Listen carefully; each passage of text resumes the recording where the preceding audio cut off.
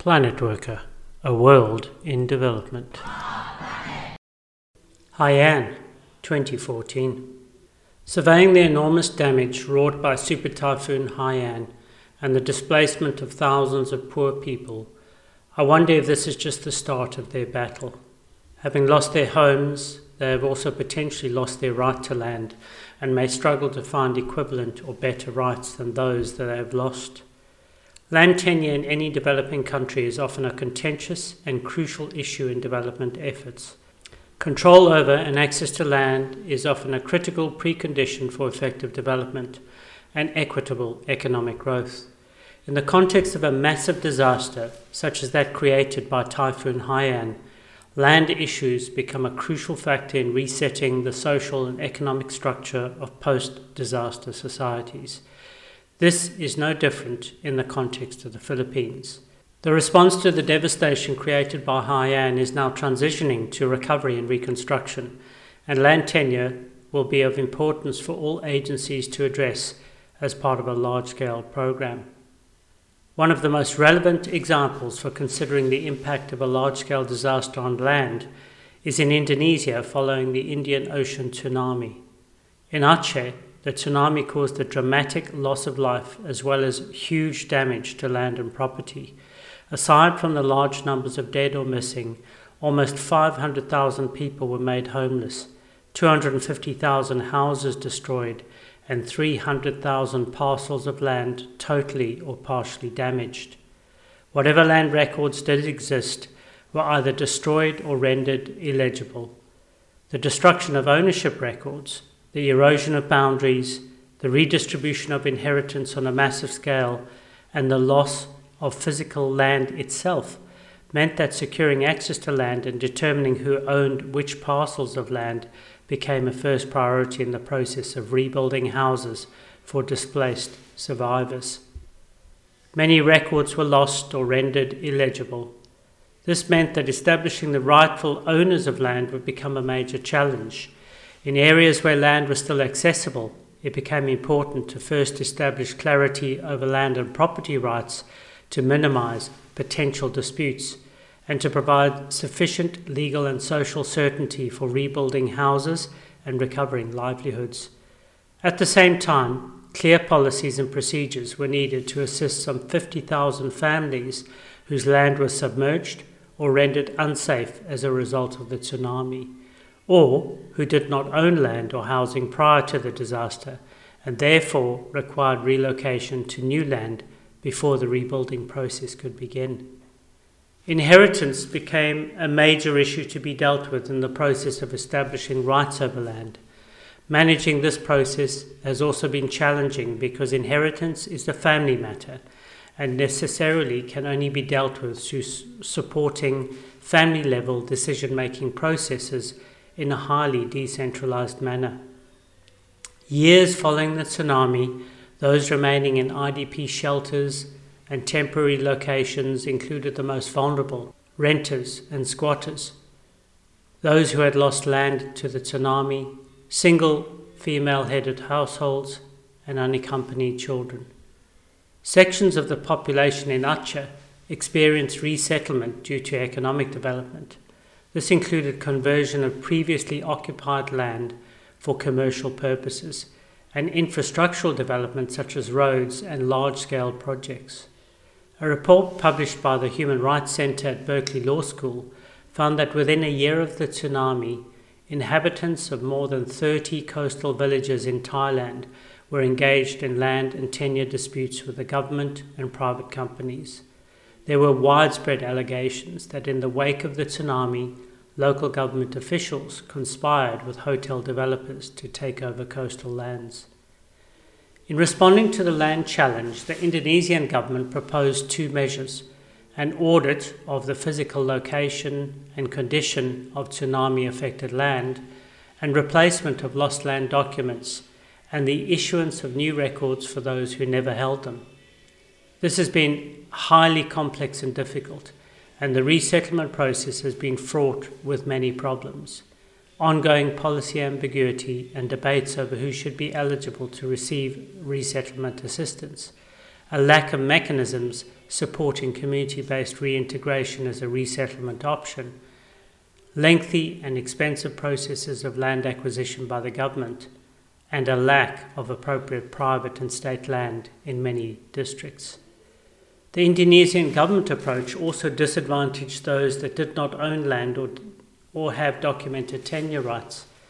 Its policy stipulated that the government will acquire land and provide free housing to pre-tsunami land and house owners who require resettlement, but denies renters and squatters access to free housing in favour of a cash restitution-only option. Renters and squatters had to use this cash as a deposit for a loan to obtain ownership of other land and housing. As a result, many of those remain without secure access to land and housing. It was not only government who was struggling to come to terms with the complexity and scale of the issue. Civil society organizations often had limited experience and lacked systematic ways in which to support survivors in addressing land issues. In disaster-affected settings, land is a crucial component of recovery. An Oxfam international paper noted in Aceh, in a context of post-disaster reconstruction and post-conflict recovery, secure access to land directly implicates the capacity of individuals, households, and differently positioned members of communities to begin the process of rebuilding their lives and accumulating assets needed to alleviate vulnerabilities, risk, and poverty. Land is at once a foundation for reconstructing houses and recovering livelihoods destroyed by disaster or war, and a potential source of income and accumulation of financial assets through sale or rent or use as collateral for credit. The accumulation of natural, physical, and financial assets often form the basis for increasing investment in human capital. Similarly, a report by the International Institute for Sustainable Development following the 2004 Indian Ocean tsunami ranked land ownership a 4.5 on a scale of 1 to 5 in its importance to the resilience of communities following natural disaster. Failure to respond to this can simply prolong or even exacerbate the effects of the disaster on those most affected.